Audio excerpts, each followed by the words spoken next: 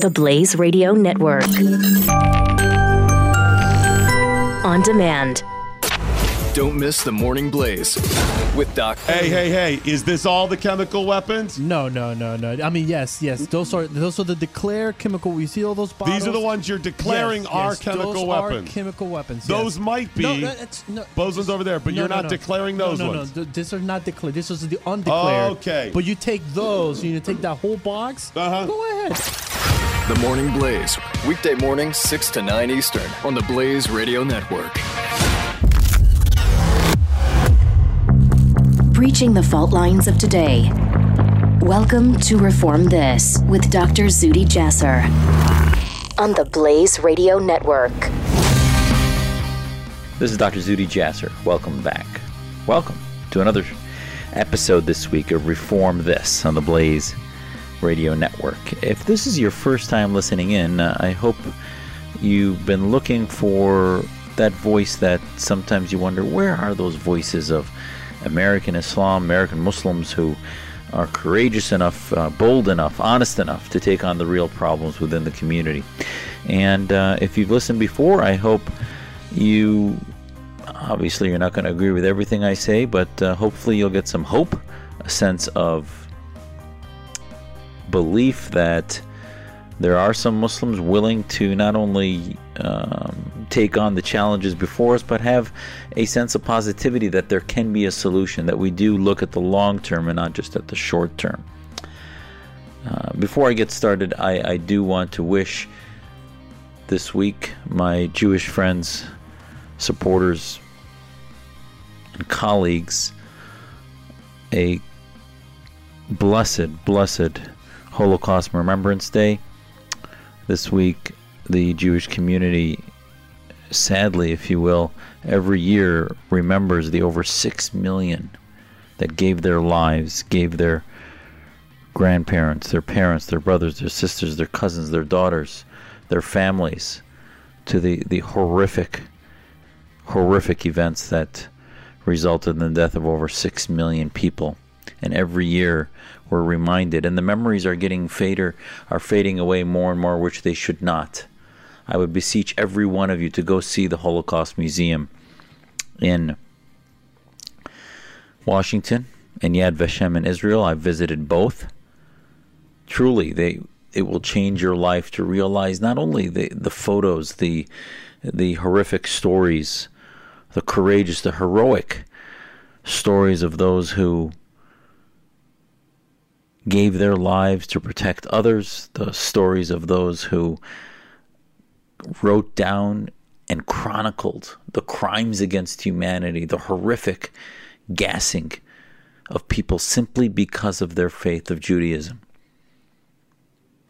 And the number of years that the world sat back and did nothing while they knew exactly what was happening in Nazi Germany and in Europe, because of the Nazi regime, because of the virulent, violent war crimes against the Jews. And I can tell you in my work as a Muslim, as an American Muslim, that we're reminded that never again will mean little if we don't first end completely Holocaust denial, which is a form of the deeper disease, the deeper cancer of anti-Semitism. But Holocaust denial is done to propagate conspiracy theories, blame the other, and use Jews as a foil of our own condition, of our own pathology within the Muslim community, which is political Islam or Islamism. And secondly, if not more importantly, because that's the root cause of the Holocaust denial, is the pathological anti-Semitism. And anti-Semitism is a deep cancer that involves not only the Muslim community, but the Arabists, the Arab supremacists, like Bashar al-Assad, Saddam Hussein, the dictators, the royal families, and others who may use religion as a tool, but ultimately their cloak is also Arab nationalism. And Arab nationalism, no different than German nationalism to an extreme, is a potent fuel for anti-Semitism and then crimes against the Jewish community. So when we talk about never again, and we're going to talk about Syria for most of today's episode, you look at the over 600,000 dead in Syria, the 10 million displaced, and you ask yourself, what is the free world doing to really believe in never again? I'm going to talk in a little bit about the humanitarian element of what's happening in Syria, but at the end of the day, our responsibility to prevent the horrific loss of life that included an unfathomable percentage of the world's Jewish population at the time. And we see now, while Muslims are 1.6 billion and their numbers are almost a quarter of the world's population, you see the loudest voices against the genocide happening in Syria because of the Assad regime are coming from the Jewish community. Look it up. Just Google genocide Syria and see who are the voices in Washington and around the world, in Israel and elsewhere, that are talking about the crimes against humanity being done by the Assad regime. Why? Because the Jewish community on this Remembrance Week, Remembrance Day of the Holocaust, and every day of the year has family members that were affected and lost their lives, were tortured as a result of the Nazis, and they will never forget.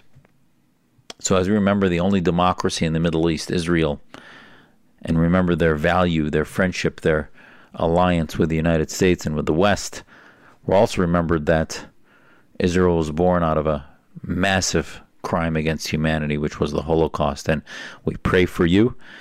I pray for you, and I hope humanity does not ever allow that to ever happen again to any peoples.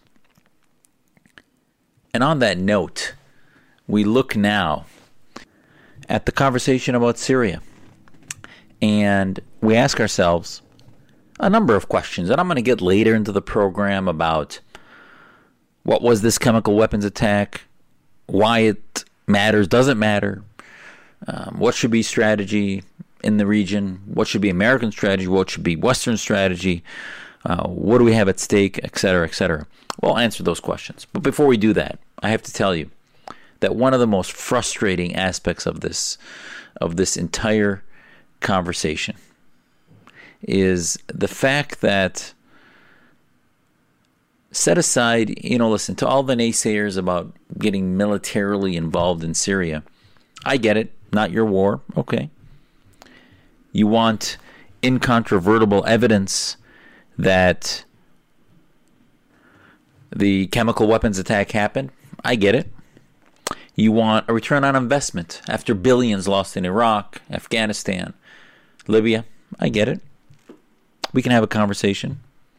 And I really get that moral Americans should be able to debate both sides of that as to whether America should intervene, as to whether America should be involved in this conflict. But what I don't get, and what I take deep exception to as a human being, and yes, I have more skin in the game than most Americans because I'm a extraction of Syria. I am a byproduct of political refugees from Syria. I have family there. Yes, I am biased about what's happening in Syria. Biased because I love humanity. Biased because my family fought for freedom and loves America because of that. So call me biased, whatever it is, I really don't care. But at the end of the day, I think every human being, if we're going to have a conversation about Syria and it's going to take 10 minutes, let's say, and in that 10 minutes, we can discuss whether one attack happened, we can discuss strategy, we can discuss return on investment, all the rational issues that get involved. But the one thing I have no patience for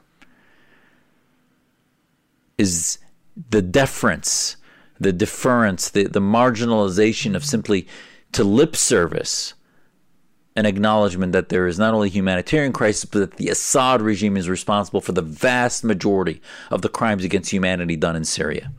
That the Assad regime is using barrel bombs that are used to invoke as much death and destruction as possible. That they not only have used chemical weapons, that they have thugs that go door to door and torture children. That this revolution started when police went and started torturing and imprisoning 13, 14, 15-year-old kids in Daraa, small town in Syria.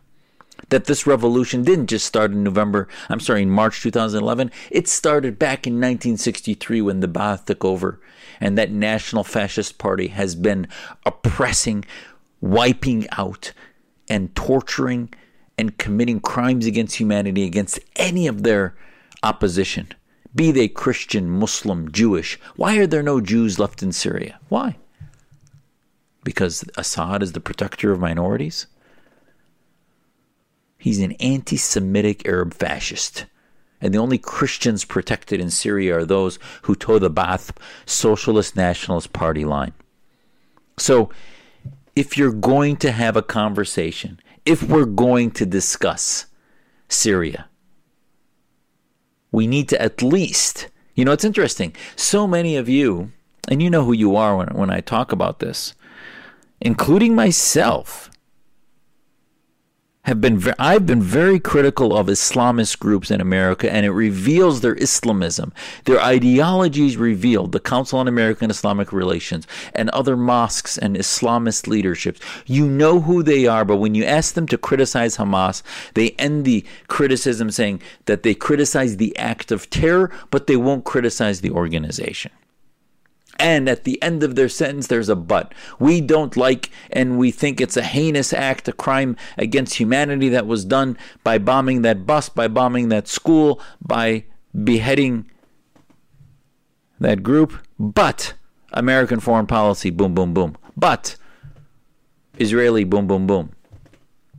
They constantly have the but at the end, which proves that they are Islamists, and they may not like the means of Al-Qaeda or Hamas, but they will not name them as terror groups, and they will actually want the same ends, which is the defeat of the West, the hate of the West, and the Islamism that comes through it. So, if you are the type that, when called upon to discuss operations against the Assad regime, you end it with, but what if ISIS comes next? But what if so-and-so comes? You can't convince me that you're not apologizing, justifying, and legitimizing a corrupt, militant terror state of a government. And that is no different than what the Islamists do. And yes, both sides of the Syrian equation right now, of the most extreme of the fighters in Syria, be it the Syrian military or ISIS, are of the same coin.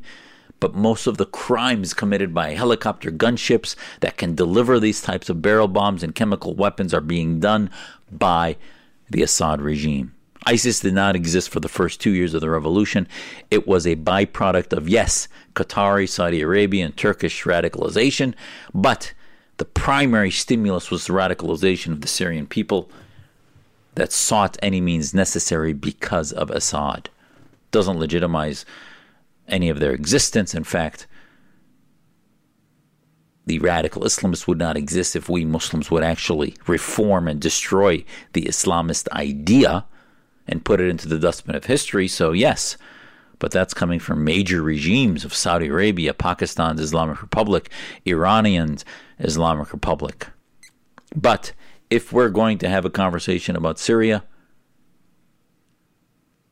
don't be surprised if I have little tolerance for the little 5-second, oh, I know Assad's a butcher.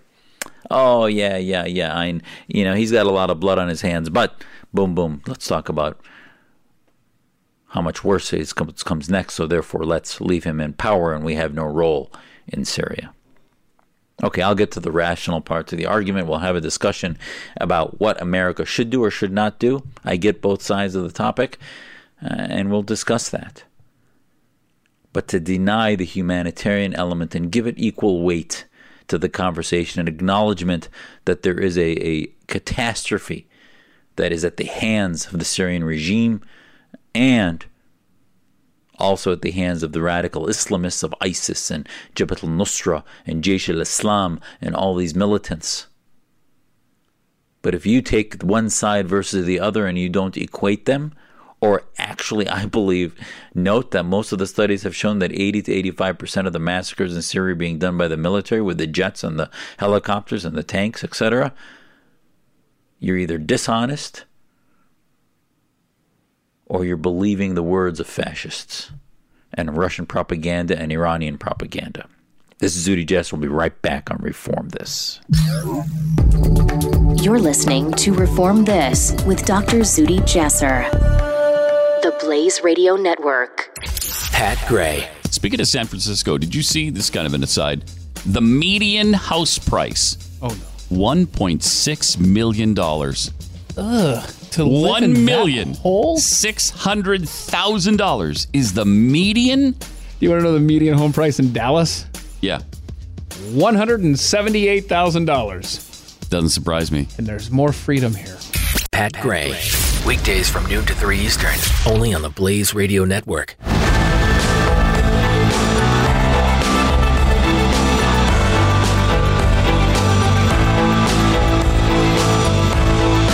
You're listening to Reform This with Dr. Zuhdi Jasser. The Blaze Radio Network. This is Dr. Zuhdi Jasser. Welcome back to Reform This on the Blaze Radio Network. We were talking about the humanitarian disaster that is the Syrian war. It's not a civil war, it's a regional war. Don't be fooled. Don't make any mistakes into thinking that this is just a civil war. It's not our fight. It's a war in which the vacuum created by the tyranny of Bashar Assad that then got filled by radical Islamists, fueled by Qatar, which has fueled Muslim Brotherhood and Sunni radicalization, Sunni radicals that have been radicalized by the Muslim Brotherhood ideology, Saudi Arabia, which fueled Wahhabist ideology that is the founding fathers' ideology of ISIS, and Turkey, which is similar to the Muslim Brotherhood and believes in Islamizing and creating their caliphate, if you will. So that's part of the vacuum that got filled. But remember, Assad, and this is the part I don't understand. When we talk about Syria, they look at him in his suit and tie, say he's westernized and somehow he's a secular leader. And yet, why would a truly secular guy allow his country to become a colony of Iran? Syria, for the last few years of the revolution, and if not the last decade, has been becoming and is now fully unofficially a colony of the Khomeinist regime, the largest sponsor of Islamist terror on the planet. They become a colony of Iran. And Russia and Iran have had a long relationship, so the axis of evil, the triangle of evil of Russia, Iran, and Assad, Syria, is now in control of Syria. So what just amazes me is that nobody seems to connect the deep theocracy of Iran to Assad's proclivities. He may claim to have secular law, but yet he allows cultural shifts in his country that has become no different than the most draconian era of Iran, run by the Khomeinists. Hezbollah now continues to line up munitions after munitions threatening Israel. And Israel has had to strike back and has had to protect its sovereignty from the threat. And this chemical weapons attack that occurred in Duma this week, yes, it did occur. There's proof that it occurred. And we can talk about who the perpetrator is, but the bottom line is that's only 40 miles from Israel's border. Weapons of mass destruction are being used more and more. Yes, both sides have used them. There are some evidence that ISIS used it in Mosul, in Iraq, and in a few other circumstances. But the chemical weapons that they used did not have the delivery mechanisms of the attacks that have been done by the Assad regime. And again, this is the facts as any operations specialist in the military would know them to be. And yet, we see so many pundits and people talking about things related to Syria, congressmen that talk about false flags, and pundits and others with hardly an academic approach to the entire issue. So when you look at, let's run down the issues of this attack. This week, an attack in Duma using chlorine gas killed hundreds, injured thousands, with pictures of babies, children, families frothing at the mouth, clearly victims of what appeared to be a chlorine gas attack. Very few are actually, even the Assad regime, even Russia is not doubting the fact that an attack using chemical weapons occurred in Duma last weekend. So, now the question is how do we prove who did it? Do we then move into a war by a country that has for so long now become war tired, war fatigued, no longer wanting to spend its treasures and sacrifice our sons and daughters to a war that is not our war? I get that. But the first piece of evidence that I think we need to talk about as Americans is there's a convention signed about the outlawing of chemical weapons that is getting to be 100 years old now. And are we living in an era now, in an era where, by the way, we have more sharing of information than we've ever seen in history, and yet there's so much fake and false information that it's making the truth almost no longer discernible? Yes, it's better than at a time when we only had a few media outlets, but now the Russian bots and the Chinese bots and the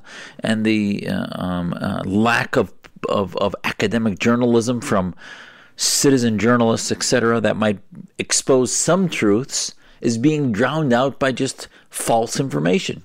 So how do we know what's true? And you saw some pundits this week saying America is being dragged into a false flag operation in order to draw us into a war. How do you prove it? Unequivocally, incontrovertibly, that the chemical weapons attack occurred? Nobody can do that. Even Secretary Mattis said we're still studying it, but it does appear. President Macron of France said he feels he has enough evidence to confirm that it was done by the Assad regime. Now, who did it? Rational thinkers. Rational thinkers would admit that President Trump said he was leaving Syria. People say, well, that means why would they do it then?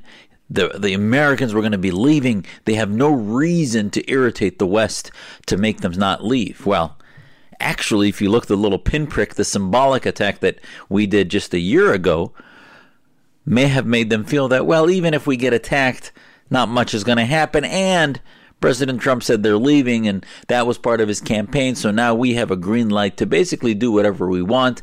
Let's take the little hit that we might in PR, but go ahead and do it, number one. Number two, it may not have been done necessarily by Assad order himself. There were videos that showed Iranian generals laughing about gassing children in that same area from the IRGC, the Iranian Republican Guard Corps. So, bottom line is, though, it's Hezbollah, Iran, Assadis, Ba'athis. They're all part of the exact same oppressive, despotic military that is decimating in a genocidal way the Syrian population. If you look at delivery mechanisms, needs to be dropped in small canisters that explode near impact on the ground, not on the ground, but near impact, in a trajectory that has to be done in a certain delivery. And as the ISIS rebels have been reportedly and clearly decimated, how can you not say, how can we say that, well, every time they seem to launch a chemical attack, Russia knows about it ahead of time, and they were hiding these chemical weapons where? Nobody knows. And then when they launch them against themselves? I mean, listen, Jaish al-Islam, which was basically the main Islamist group in the Duma area, where the rebels were holed up, are militants, there's no doubt. But the population attacked by this chemical attack was not the rebels. It was moderate families throughout the city that had been anti-regime, but the only fighters that, among some of the fighters, were Jaish al-Islam, but also many other groups that nobody knows about, because the war had gone so far underground, but the revolution continues. So, delivery mechanisms are only regime delivery. The attack's chemical weapon source must be governmental source. There's no evidence that there's Islamist Jaish al-Islam source of chemical weapons. The victims were the rebels, So unless they're committing suicide operations as a false flag, that doesn't make sense. The timing, I think, actually makes more sense after President Trump announced leaving. So every element of it. Now this week they said there's going to be some inspectors on the ground. So be it. Let's see what they find. When we come back, let's talk about a solution in Syria. Why action makes sense. This is Zuhdi Jasser on Reform This on the Blaze Radio Network. Reform This with Dr. Zuhdi Jasser on the Blaze Radio Network.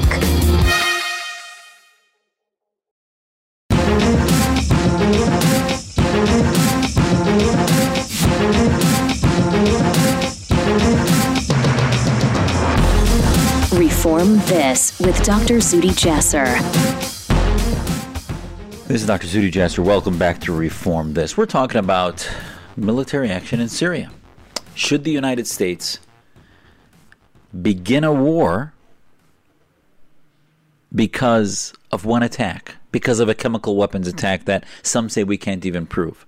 Should a president who campaigned with tweets and speeches repetitively talking about waste of money, waste of treasure, that he would never enter such a war, now be the person to lead us into that war?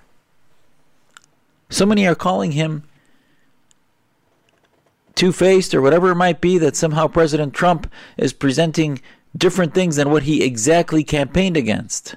Rand Paul and other non-interventionists, this is what they're saying. Well, first of all, let's talk about solutions. I think it is immoral to continue to allow a deep, deep cancer to spread and say that, well, we don't know what the patient's going to be like afterwards, so we're just going to put him in hospice.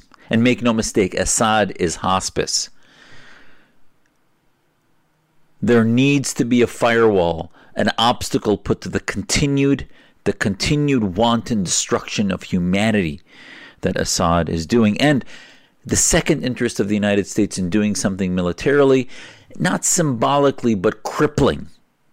I actually believe that we should completely decapitate their government, and it would be appropriate to assassinate President Assad, who has lost any legitimacy as a leader in Syria.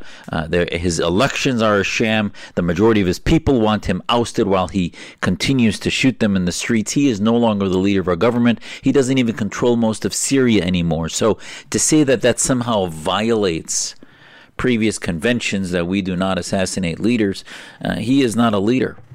I think that would allow them to move forward. And this is not my idea. Michael Rubin wrote about it in the Washington Examiner this week and talked about how the simplest way to make Syria move forward is to end Bashar Assad, destroy his palace, destroy where he is. And there's actually words that floating about that Assad may already be in Tehran. As the threat of American intervention and Western intervention came forward, he may have fled along with some of his closest family generals. But bottom line is that when you look at the results, tyrants in Syria, senior generals that are actually probably the ones making the calls, not Bashar, the ophthalmologist, the 40-plus-year-old ophthalmologist who probably doesn't understand military strategy more than a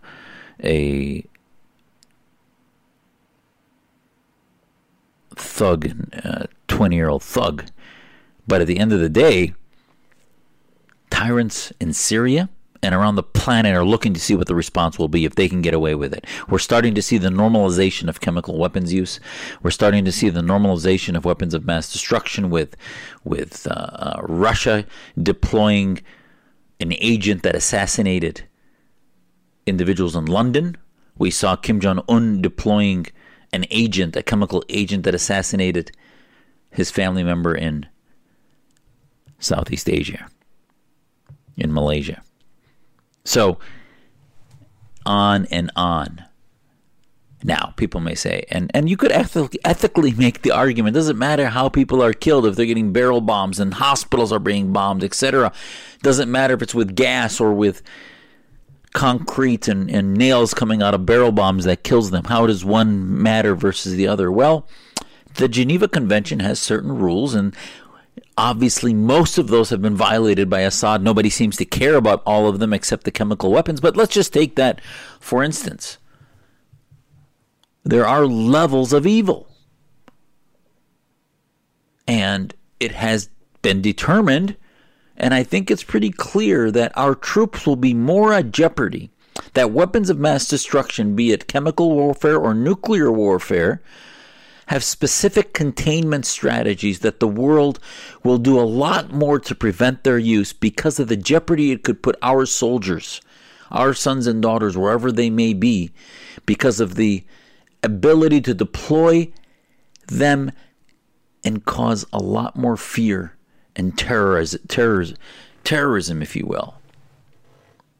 So I think that is in our significant interests, that when a chemical weapon is deployed and used repeatedly by a regime, not let alone once, and we know that to be true, to sit by and allow it to continue to happen will put the rest of our troops at jeopardy. Next, solutions. A solution, people want me, they say, oh, you don't know what's going to come next. If a radical Islamist group comes next, it's going to be worse. And I can tell you that it might be worse. But might be worse than what Assad looks like on paper. But the reality is it can't get worse than Assad. It might be just as bad. But to say that ISIS or militant Islamists who are barbarians is any different than the barbarianism of Assad is just absurd. It's insulting. They're both the same. They create one another. They're fueled off one another. So the template is not rocket science. The template that we need to put forth, I think, was pretty successful in the mid-90s. The Balkans template. You had a regional conflict of civil wars inside Yugoslavia that seemed to involve multiple sides. There were arguments being made that the Bosnian Muslims were also committing atrocities, etc. But the vast majority of rational people said that the vast majority of atrocities were being committed by Milosevic and the Serbian military. And they had some evidence, some of which was pretty convincing, a lot of which was not incontrovertible, and yet the world said that the UN, despite Russian disapproval, the UN moved forward to deploy UN protection forces, and UNPROFOR began to have a slowly increasing presence. And by the way, many of them were injured and killed as they tried to maintain the peace in Bosnia, Herzegovina, Kosovo, and Serbia. And yet they were protected by a no-fly zone that constantly increased until finally the Serbian military was destroyed. And Yugoslavia was no longer, and it was divided up. Should Syria be divided up? I don't think that's the best answer. I think a federalized Syria with a diverse population will much more force them to seek a diverse ideological approach, a more secular approach, a less theocratic approach, a non-Islamist but a non-Arab fascist approach through a liberal Syrian nationalism. But that's way down the road. The first step, I think, is the Balkan-type response with the UN, not the United States, not our military. Yes, we participate, and that's why this coalition that the president is leading, it appears that he's going to get Britain and France to participate, and I think even we should look at Arab forces, Saudi Arabia, Egypt, Dubai, the Emirates, etc., involved in a coalition to punish, if not cripple, the Assad regime, so that they understand there will be a high price, as President Trump said, a high price to pay for the type of evil he brought upon the Syrian people. And it's not just about one attack. That's the other thing. You look strategically, this is the culmination of years of hell raining down on the Syrian people, in which Hospitals were directly targeted based on Stalin-esque approach in which doctors have become targets. Speak to the Syrian American Medical Society and others in the United States that have been involved in deploying physicians in that area to help. You have members of Congress now that I heard, or state reps and crazy nutcase congresspeople like Tulsi Gabbard that are talking about Assad as being the only salvation for Syria. She traveled to Syria on the dime of Assadist trolls. And you have members, politicians, talking about the White Helmets, who are predominantly a humanitarian organization that has done angelic work in Syria. This is not to say that every one of them is not compromised. There might be some that are, but at the end of the day, they have helped both sides. They've helped families regardless of their affiliation, and they've gone into buildings that people are running out of in Syria that are about to collapse. So, there is a solution. We can move forward through a coalition. This does not mean another deployment of thousands upon thousands of American military. It will cost us some, but I believe that the return on investment that so many people rightly ask about is that our ally Israel will not be surrounded by Iranian missiles, will not be surrounded by Hezbollah terror groups into Lebanon and Syria on every one of its borders. And that ultimately that price is less than what could happen if an empowered Iran, bolstered by an empowered Russia, with its base on the Mediterranean, which will probably stay there in Tartus, ultimately then starts to really knock on Israel's door. So you could pay now, pay later. I think that ultimately this conflict, I mean, look at the Obama strategy. It was to do nothing for 7 years. Look what that got us. Look at how much deterrence doing nothing got us. So at what point do we keep moving back? This is no different than the 30s in Europe. Russia, on the borders of Europe, is pushing every button it can to increase its hegemonic influence, now more so in the Middle East as Putin sees himself as a czar there. Are we going to remain unanswering that, or are we going to push back and tell them this is the line you will not cross? And the humanitarian disasters will no longer be tolerated. Today's world, we are going to put the tyrants on notice. I think that's in American interest. The butcher of Damascus needs to be put on notice. The tests of the values of free world, I think, are being challenged right now. 70% of the world lives under tyranny. Most of that is Russia, China, and the Islamic world. And if the Islamic world is going to evolve into democracy, what is that pathway? When we come back, I'm going to talk to you about the evolution to democracy. Is that possible, or is it a pipe dream? Is it nonsense? This is Zuhdi Jasser on Reform This. You're listening to Reform This with Dr. Zuhdi Jasser. The Blaze Radio Network. The Glenn Beck Program. Statistics show that it is more safe. You will save more lives when people have guns. Not less safe if you lose your right to defend yourself. In significant and meaningful ways, the government will do what all governments always do, and that is steamroll over people. So that's our debate. That's our reason for standing up for the Second Amendment. The Glenn Beck Program.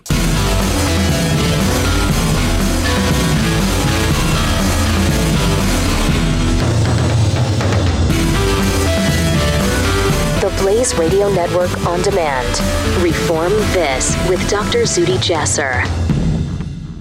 This is Dr. Zuhdi Jasser. Welcome back to the last segment this week of Reform This. We were talking about Syria. The most common question I get is, this is a waste of time. Why should we do anything? Let them kill each other. And that, as much as it hurts my heart to hear that, you hear that, well, both sides are bad, so if they all die, it's not a big deal. You really, if that's what you believe, you really have no understanding. You don't know anybody on the ground.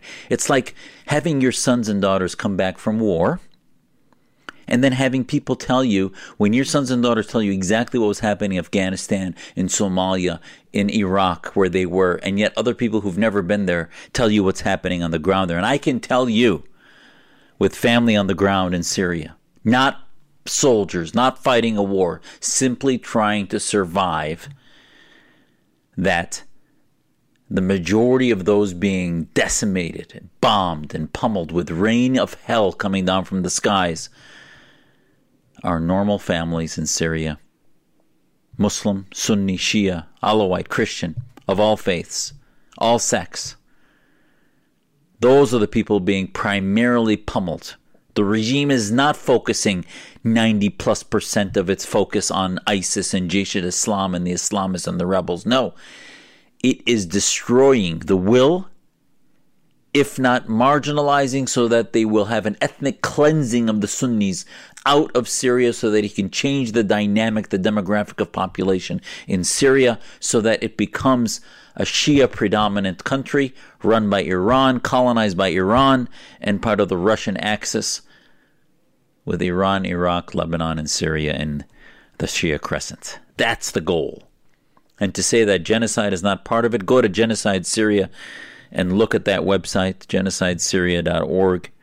It has a chronicling of war crimes and other things. There's so many websites out there that have a reality of what's been happening in Syria. But, I hear this, let them kill each other. You're ignoring the reality of who's dying. And the next thing is, how do we forget our own history? Our own history in the West. We didn't go from theocracy to Jeffersonian democracy with no bloodshed. That transition didn't happen through one war. That transition didn't happen from A to Z with no steps in between. That transition didn't happen by A being worse than B, B being better than A, C being better than B, D being better than C. It didn't always get better. So I can tell you that the evolution of a population, sometimes it must dabble in each type of society until it realizes how evil each type is. The Iranian Revolution was a theocratic Islamic revolution that Khomeini launched from Paris, with cassettes being pumped into Tehran and into the rest of the cities in Iran. And he displaced through thousands upon thousands in the streets the Shah. The Shah was a tyrant. The Shah was in many ways benevolent in some ways, had free dress, free institutions and some things, but in other things was not only monarchical but autocratic and kleptocratic, and dissidence was not tolerated. So free speech was definitely not part of the Shah's reign. Free markets, perhaps. There was definitely more than the socialist theocratic Sharia finance system that's oppressive of the Khomeinis. The Khomeinis were definitely hundreds of years of steps backwards into theocracy. But the bottom line is we saw the same thing with the Palestinians. The Fatah, secular militants, ended up giving way because of their corruption to an election of an Islamic rule of Hamas, which was worse. And they're both two sides of the same terror coin of Fatah and Hamas. But each of these countries, peoples, have struggled with more than a binary. And we can't seem to look at these societies the way we look at our own history in France and Britain and in the U.S., where you realize that there were not binaries, there was an evolution. So what I wanted to end with today was for you to just open your mind a little bit and look at the reality of the human condition. Even American founding fathers that fought a revolution against the Church of England and did so as a byproduct of a few hundred years in the late 18th century, a few hundred years after the early 16th century, when 8 million people died in the religious wars of the 30 Years' War. So, if that Enlightenment became the founding soil that fertilized the American Revolution and the French Revolution, and even with that, our own American Revolution legalized slavery, because that was part of their corrupt understanding of their own white race. That doesn't make American history useless. The Jeffersonian democracy has stood the test of time as being the best system on this planet. But it did make our Civil War a necessary transition and evolution to a better society in which slavery was defeated. And then we needed 100 years later a civil rights movement to even begin to marginalize the bigotry against the black community that still existed and still exists in some level in the United States. So the ills of society, as they get exposed, will evolve, modernize, and usually the evil will weather away and the good will rise. But not all the time. Sometimes it'll get worse. And in Iran, we've seen with the Green Revolution, it's starting to gain power. The last marches in the street in January of this year were about fighting theocracy in Qom and other major theological cities where the universities are, because they are starting to hone in their target not just on the government, but on the theocracy, on the theologians that are driving the Supreme Council and control of the fatwas and the religious rulings that are the Iranian Islamic State. So, societies not only revolt, but they evolve.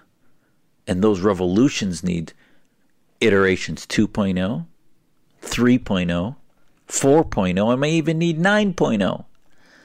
So, as we see the evil of Assad, he's a cancer that will continue to produce the dregs of humanity until his whole Ba'ath Party is destroyed. It has been attempted to be in a civil war destroyed, but it's not a civil war. So America, I think, the free world needs to be responsible to push out the influence of Russia and Iran and let it be a real civil war and make sure that crimes against humanity are punished and no longer done. And let them own their own country. And then, if something worse comes, we continue to hold them accountable. In Egypt, the Brotherhood came, and then 10 million people went to the streets in Revolution 2.0. Now, unfortunately, the third government, al-Sisi's, took over by a coup and set back the clock again to 20th century Arab military rule in Egypt with their deep state, where the deep state originated, which is the Egyptian term for their military economy that's separate. So, I just don't understand how people don't see the analogies in your own life with the maturation of your children, maturation of neighborhoods, schools, whatever it might be. People evolve.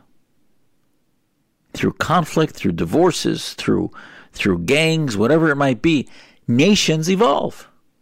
Sometimes they get into rehab, get sicker, get on the verge of death, and then come back.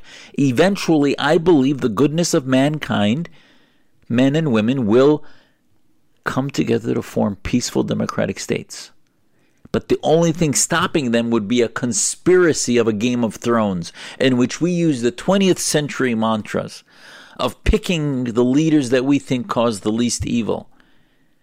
But when we maintain them in power, their people can never choose to evolve, to mature, and to modernize.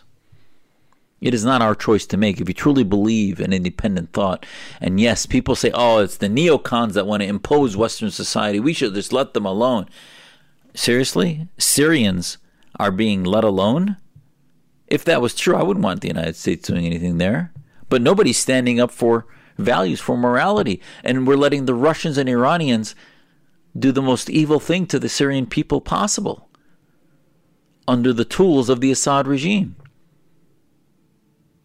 So, nobody is saying to impose American values, but allow these people to grow and mature with their own yearnings, their own dreams. Not with our treasure, no. We need to do the minimum necessary. We went and broke Iraq in 2003, I think, in what was a moral war, but we can have that debate. But the bottom line, it was a very different time. There was no Arab awakening. There was no indigenous revolution. There was no people that wanted to uproot and have a movement, a social, cultural revolutionary movement to displace Saddam, so we ended up having to deploy hundreds of thousands of troops to stabilize that country. In Syria, yes, it's chaos, but we will not need the presence on the ground for movements in that society to fill in the vacuum that Assad will leave. And yes, Iran has been a hell for the last 30 plus years, since 79. But the Green Revolution now will never let them go back, if it ever comes back to power, where they defeat the Khomeinists. Iranians realize that the atheism rate, the conversion to atheism in Iran, is the highest of any country in the world. The theocrats are hemorrhaging people from Islam left and right. Theocracy is the worst system. So, humanity will find its path towards freedom, towards democracy. I think there are some mechanisms some responsibilities we have in the world as evil military generals exert final solution type options to their people. It is in our interests, especially when the country involved is on the border of Israel and weapons of mass destruction are used. And strategically, the last comment I want to make to you, strategically, you can look short term and continue this whack-a-mole, because as you get rid of ISIS, will come Jaish al-Islam, will come Al-Qaeda, will come another caliphate movement, as long as there's military dictators. Because not only do you have to defeat Islamism, which is what we're working on in the American Islamic Forum, but you also have to defeat Arab nationalism. German nationalism created the Hitler phenomena that ultimately created the Holocaust and the worst plague in Europe in known history. Arab nationalism of Nasser, of Saddam Hussein, of Bashar Hafiz Assad, that Arab nationalism is also a plague on their humanity. So we will have to, I believe, the Syrians first have to defeat both fascisms. And I think we need to find, as small as those groups are, those on the ground that believe and share our values. They might be hard to find, but we need to keep believing that they exist. Because if we don't believe that, we will end up, at some point anyway, fighting those countries, because they will, when they have enough power, try to put Israel into the sea. They will, when they have enough power, create strife and war and conflict in Europe, as Turkey wants its caliphate, as the Brotherhood wants to get power, as the Wahhabis want power in Saudi Arabia, on and on. We'll see what happens. As I tape this, Iran is saber-rattling against the United States. As I tape this, America has not launched a response yet with France and Britain, but we'll see. We'll see if it comes, when it comes. They may be waiting now for the investigators to begin to render some opinions about what actually happened in Duma. This is Zuhdi Jasser. Thank you for being with me this week. God bless you. We'll talk next week. Bye-bye. Reform This with Dr. Zuhdi Jasser. Breaching the fault lines of today. The Blaze Radio Network.